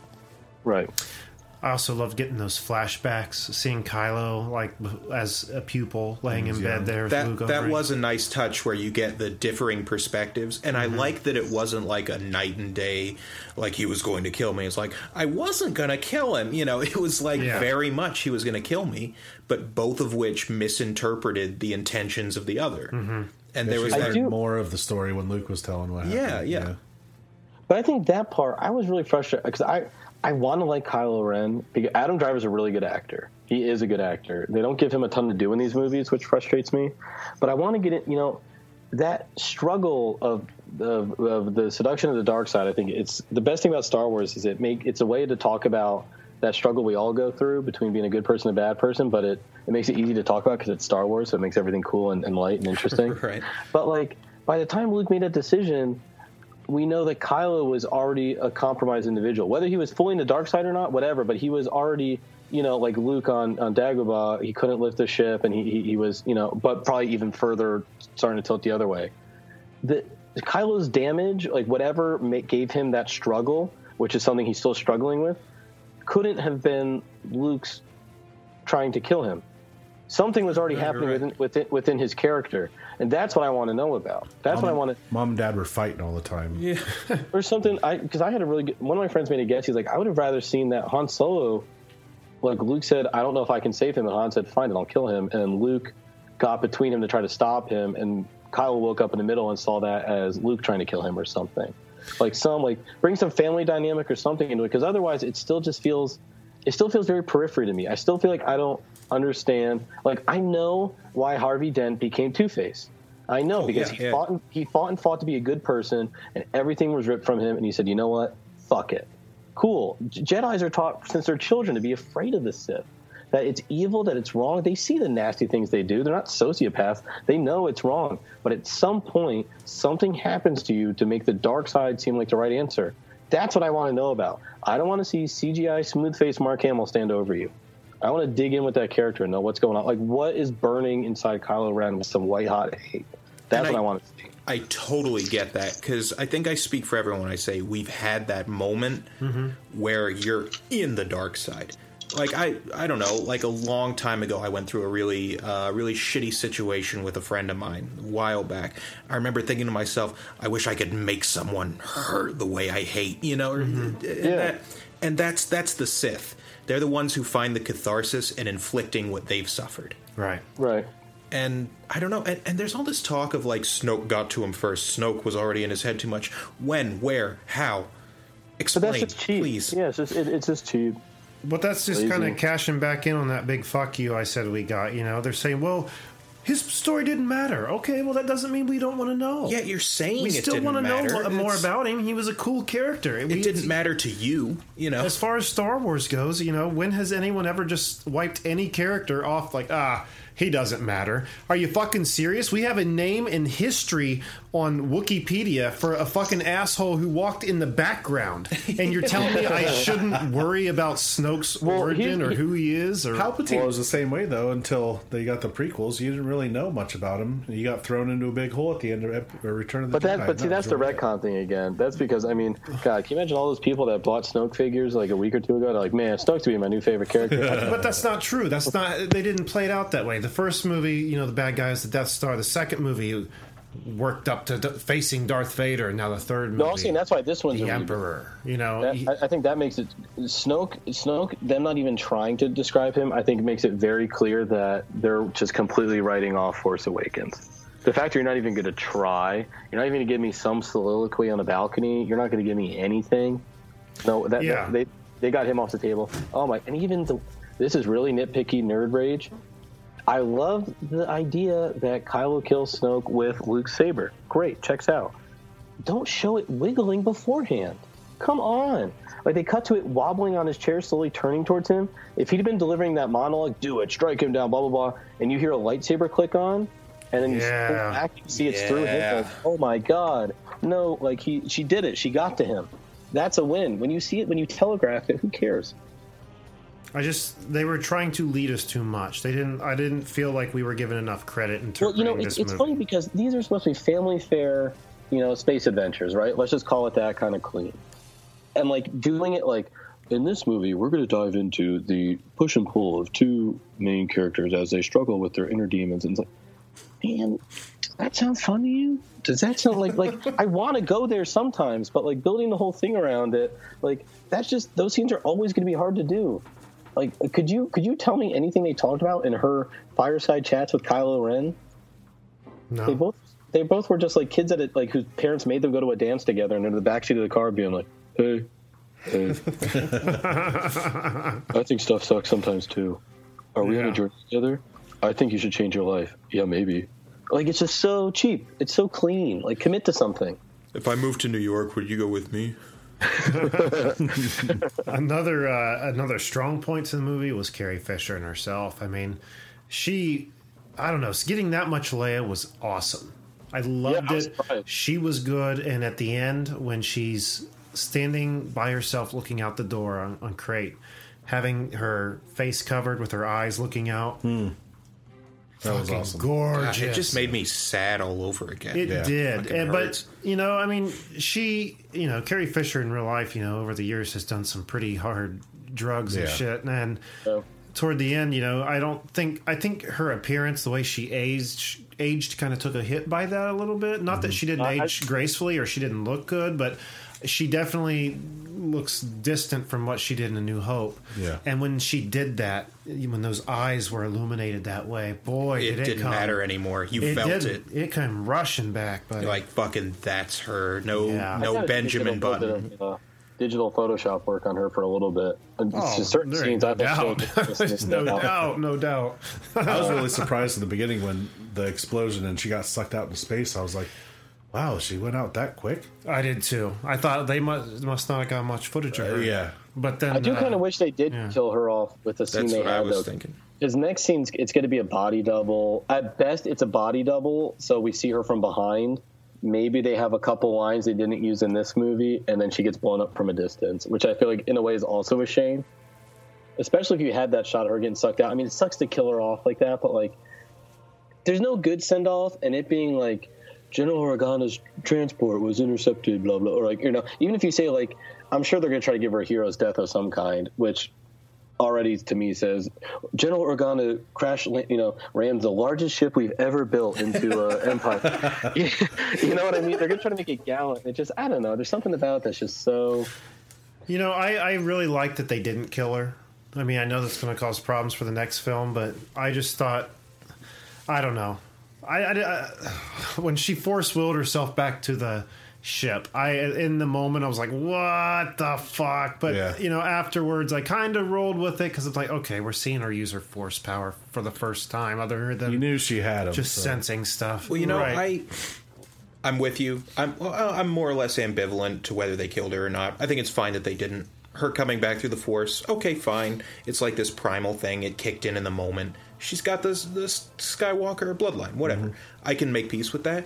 The thing that's shitty to me is that they didn't kill her when she got sucked into space, even though they had a perfect lead up to her death scene. They had everything went quiet. You had the rapid swaps between Kylo's face and hers. And I think the most beautiful thing they could have done is, Kylo's got his thumb on the trigger. He's getting ready to do it. You can see it in her eyes. She's aware of that on some level. And she's got this expression on her face. It's not anger or sadness. It's just kind of like understanding, okay, this is what he's going to do. It's like the same attitude Han had. Right. Kylo killed Han. And I think as soon as Kylo falters and those other fighters came in and launched their missiles, the best thing they could have done was just cut back to her, and she's just got the ghost of a smile on her face. Because, her last thought is knowing her son didn't do it. Didn't kill do her. it. Yeah. Yeah, that's cool. And that would have been just a beautiful ending for her, for me. Yeah, I thought when they showed her struggling to lift her hand up, I thought she was going to use the Force to try to say something to him, or to try to, like her last words were just for her son, not for the Empire. Yeah. But like a similar beat for sure, but just some little something that, because especially like if she plants some, because I don't know if I talked to you guys about this. I think Han Solo let him kill him. I think Han Solo knew that if Ben kills me, it's going to wake up Ben, not kill him for Kylo. I wish they would flesh it out more to make it proof that Han sacrificed himself to save his son, not was duped by his son, because that's kind of how they played it. And I kind of would have liked if she found some way to almost pick up the torch that her husband, the love of her life, left and carry it forward a little more. And that was a torch that Rey at some point would have picked up and then fully kind of turned on the flame. But it said she's in the next movie and they're going to kill her off on screen, so whatever. And that whole thing with her being sucked into space and then, she's back. I felt like that scene, the throwing the saber over the shoulder scene, the Snoke being killed the way he has seen. It seems like the drive behind this movie, more so than focusing on the movie and what it's about, was more like, let's dash what everyone's thinking is going to happen. I feel like that was the main dad Star Wars movie. That's the spine. That's the spine to this movie. Is like, let's start with writing down what people expect. Let's do the opposite of everything. Yeah, that scene when that can be okay as long as you stick to that formula Jake was talking about earlier. Yeah. I knew Luke was going to die. Oh, there's no way he was going to be in another one. Yeah. I'm out of cookies, Jack. I'm sorry. You know what scene I couldn't believe? In the trailer, they keep hyping up that scene on the Salt Planet when those skiffs are kicking up the red smoke. Yeah. Mm-hmm. And in my mind, I said, "Oh, okay, this is classic Star Wars. You have the big bad guy versus small man with ingenuity, right?" So I was like, okay, so they have, obviously the big guys have these big artillery cannons. So the little guys use these ships to make like a smoke screen so you can't see where the rebels are. And then they found these ships that don't have guns that just happen to make these red streaks when they fly. And their plan was to use one to shoot the thing that is actually called the battering ram cannon. Oh my god! And blow it up. But the red wasn't coming from the ships. The red was part of the ground. The crystal under the ground. Yeah, right. It was part of the ground. But those ships just happened to do that. They weren't doing it on purpose, is what I'm saying. Just to fly those ships, you have to dig up the ground. It was just like a fancy effect and nothing more. Like it had no bearing. It was like what I'm saying. It's like so visionless. Like, isn't the whole... It was like a ski to keep it stable on the ground. It just happened to drag. Yeah, I just thought that was so, I don't know. I was like, okay, yeah, right. So they're flying in pieces of shit. But the good thing about using pieces of shit, if you're crazy enough, is... Oh, nothing. They're just pieces of shit. They're supposed to be... That's like that classic Star Wars moment, being like, what is this thing? It's a fucking trash car. Why are we in a trash car? Because trash cars have so much scrap metal in them that they repel, Empire radio waves or whatever, so they can't see. Oh, it. their telemetry's off. They can't target these. They've got no shield generator. You know? Right, there's always some kind of thing. They're analog. They run on gasoline. I don't know, like they smell bad. Something, not just like we'll jump in these pieces of shit because we're broke and desperate and all our friends just died. And it would have been that easy because no Star Wars fan really picks apart Star Wars because they know it's space fantasy. Mm-hmm. Well, right. That's fucking except for patently us. We throw the fuck out of it because we do that. But I mean, we are actually the worst Star Wars fans. Yeah, congratulations, guys. You're willing to accept it though, and it only would have taken that one little line, and it's like, I don't know, we can't lock on to it. It's so outdated, and I would have been like, oh fuck yeah, that would have been it. I wouldn't have been like, that's bullshit. But the fact that there was nothing is like, like that felt like the Charge of the Light Brigade. They're all just gonna get like, there's no plan. Yeah. It's not the point of like hope never dies. Like these guys will all pull up their bootstraps, and we're gonna find a way. What was the significance with the? Oh, it's salt. The dude letting us know. I mean, other than that. yeah, I knew it was fucking salt. I've been across the United they're States. not on Hoth. Seen... It's not snow this time. Oh, you ever watched Top Gear? You know there's salt planes.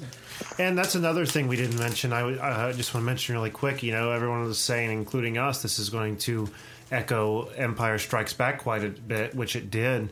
That scene in particular being proof to the point, but they also did the same with Return of the Jedi. They touched on both of those movies, echoed both of those movies in this. Like the throne room, like bringing Rey in there before Supreme Leader, having her look out the window and see a rebel fleet. There, Yep. Just one of the examples there. But overall, like in the end, my final thought on this movie, I can roll with absolutely everything if you just would have put Finn with Chewie and made them a storyline. That would have made everything else forgivable, because I think that in itself would have delivered the tone that I think was missing.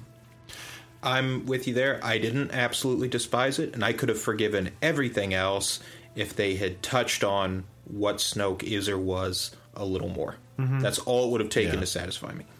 Just a little bit. What about you? Closing thoughts, Jack? What Jake said about Snoke. If I like the movie, maybe just because I don't sit in the movie. I get into the movie when I'm watching it, and I don't have time to sit there and think. Well, never change, Jack. Never change. But to find out a little bit more about Snoke, I would have liked to have known. What about you, Ryan? Final thoughts? I think coming out of this movie, I think you guys, thank you for letting me vent. This was the first good long Star Wars deep cut I got to do. I think I'll say the same thing I said coming out of Force Awakens. I was like, honestly, this movie only matters if they can do something with it. Force Awakens, I was like, okay, well, that was a nice setup. Then the setup's only as good as the payoff. All right, well, they're doing setup again. Okay, cool. Well, make a believer out of me, J.J. Abrams. Oh, God. I'm excited he's getting 9 back. Yeah. So that's got me, because if this guy was going to do the next one, I can honestly say that my excitement... Force Awakens did feel more like You Star do know Wars. He's doing the 3 after the next one, I don't right? give a fuck about them 3 after that. It's a whole nother storyline starting, right? It's not like the continuation of this. It's a whole new thing. It'd probably be like how Rebels is. I'll watch it, but I don't care about it like this one. I didn't grow up with that new one. This is what I grew up with, is this story. But, despite my sitting here and screaming at the microphone at certain points, I liked it. It was a good movie. It was fun. It has problems, sloppy, but that doesn't mean it can't be good. Again, I like Last Action Hero, so I can't I'm really, sloppy and I have problems. I'm still pretty good, I can't think. throw too many stones at this, but just glad JJ's going to get it back, because I walked out of Force Awakens like, yeah, Star Wars! I walked out of this like scratching my head like, what do you want to do the rest of the day? Star Wars? Yeah. So, all right. Well, I think that's going to do it for our Christmas/Star Wars episode. Kind of two great taste great together. At last, is another Star Wars Christmas special.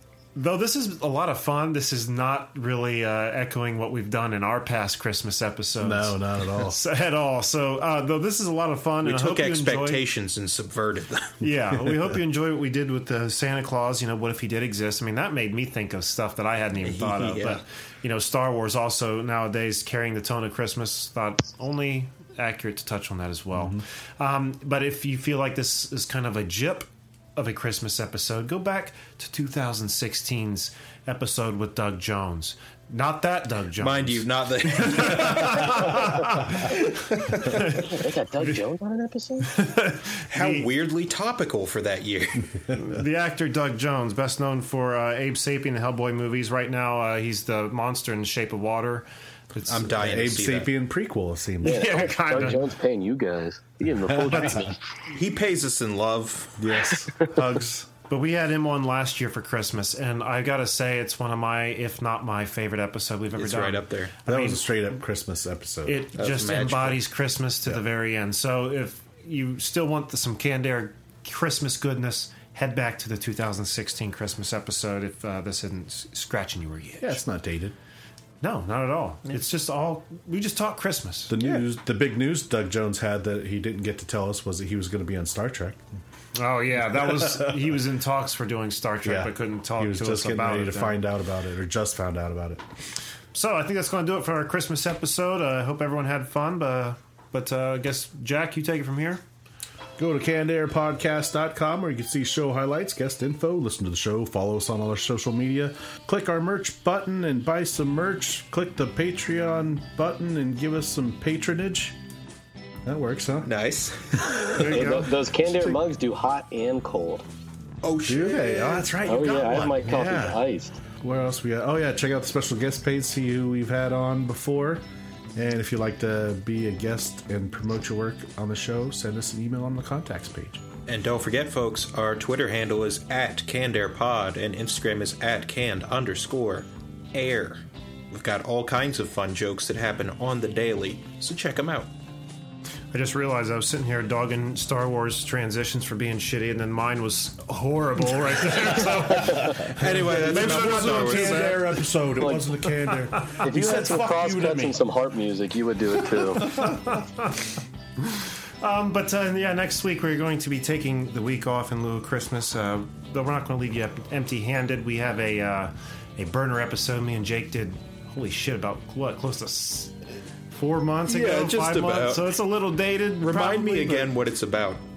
Yeah, I'm going to have to remind myself, dude. I don't Okay, have any sweet. idea. But Glad I'm not the The only one. Wallflower, novel to DVD adaptation. the listeners will be finding it out as we do. But then our first new episode of the new year, we're actually welcoming Mike Quinn to the show, who was actually in Star Wars: The Last Damn right he Jedi, was. as well as All Force the way to the Awakens. end, if I'm not mistaken.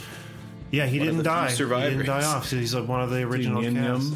Yin Yub. Nine Num, I think it's pronounced. something I Nien think Num. so. Nine Num. Yeah, for those of you who don't know that character, he was the one who sat co-pilot with Lando and the Falcon in Return of the Jedi. But he's not only that character; he helped do Yoda in The Empire Strikes Back. He's did a bunch of the other creatures for Star Wars. Even with his time with what was it, Pixar? He did some of the CGI work on the original trilogy. Like this dude has been in Star Wars like from the beginning. So it's really going to be cool to have him on the show and pick his brain a little bit. Also worked with Jim Henson firsthand. So I cannot wait to talk to this guy. But like I said, that's going to be coming the first week of 2018. So keep an eye out for that. And also on YouTube, we also have our newest contribution up to Canned Air Movie Riffs, Voyage to the Prehistoric Planet. Check it out. Let us know what you think. Comment, subscribe, yada, yada, all that stuff. So I think that's going to do it for this week. So until next time, I'm Jeremy Colley. I'm Jack Doherty. I'm Jake Runyon. I'm still Ryan Little. Merry Christmas, everyone.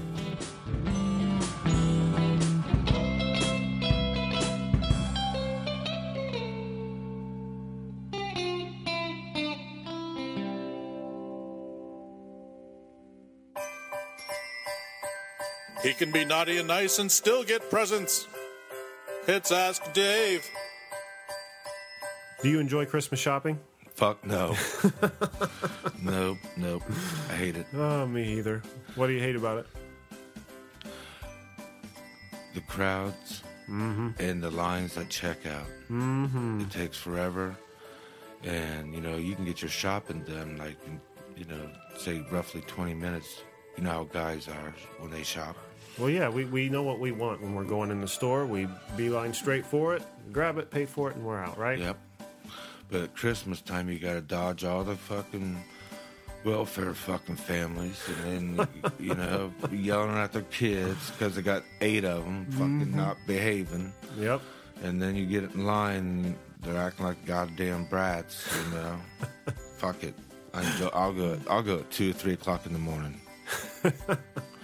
It's the best thing to do. It is. There ain't nobody there except people stocking the shelves, and there ain't no fucking rugrats there crying, screaming, you know. Yeah. Man, when I grew up, man, when you told no, that's it. Mm-hmm. Don't ask no more. Yeah, that's exactly right. And now you got these kids, kids having 8 kids, you know. Jesus Christ. Do something about it. Merry fucking Christmas, right? Fuck yeah. Don't wonder any longer. Go to CannedAirPodcast.com to ask Dave whatever is on your mind. From everyone here at Canned Air, have a safe and Merry Christmas.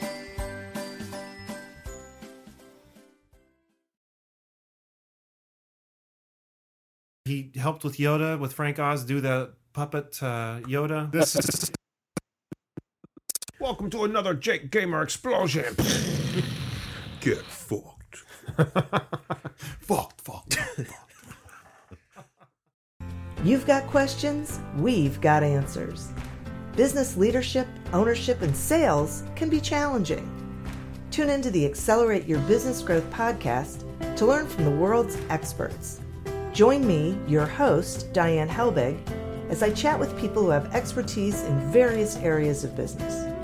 You'll enjoy the lively conversations that are focused on providing you with the ideas, tips, and suggestions you need to realize greater success. Get what you need for your business when you need it from the people who have the answers. Accelerate Your Business Growth is part of the Evergreen Podcast Network and is available on Apple, Spotify, or wherever you listen to your favorite podcast.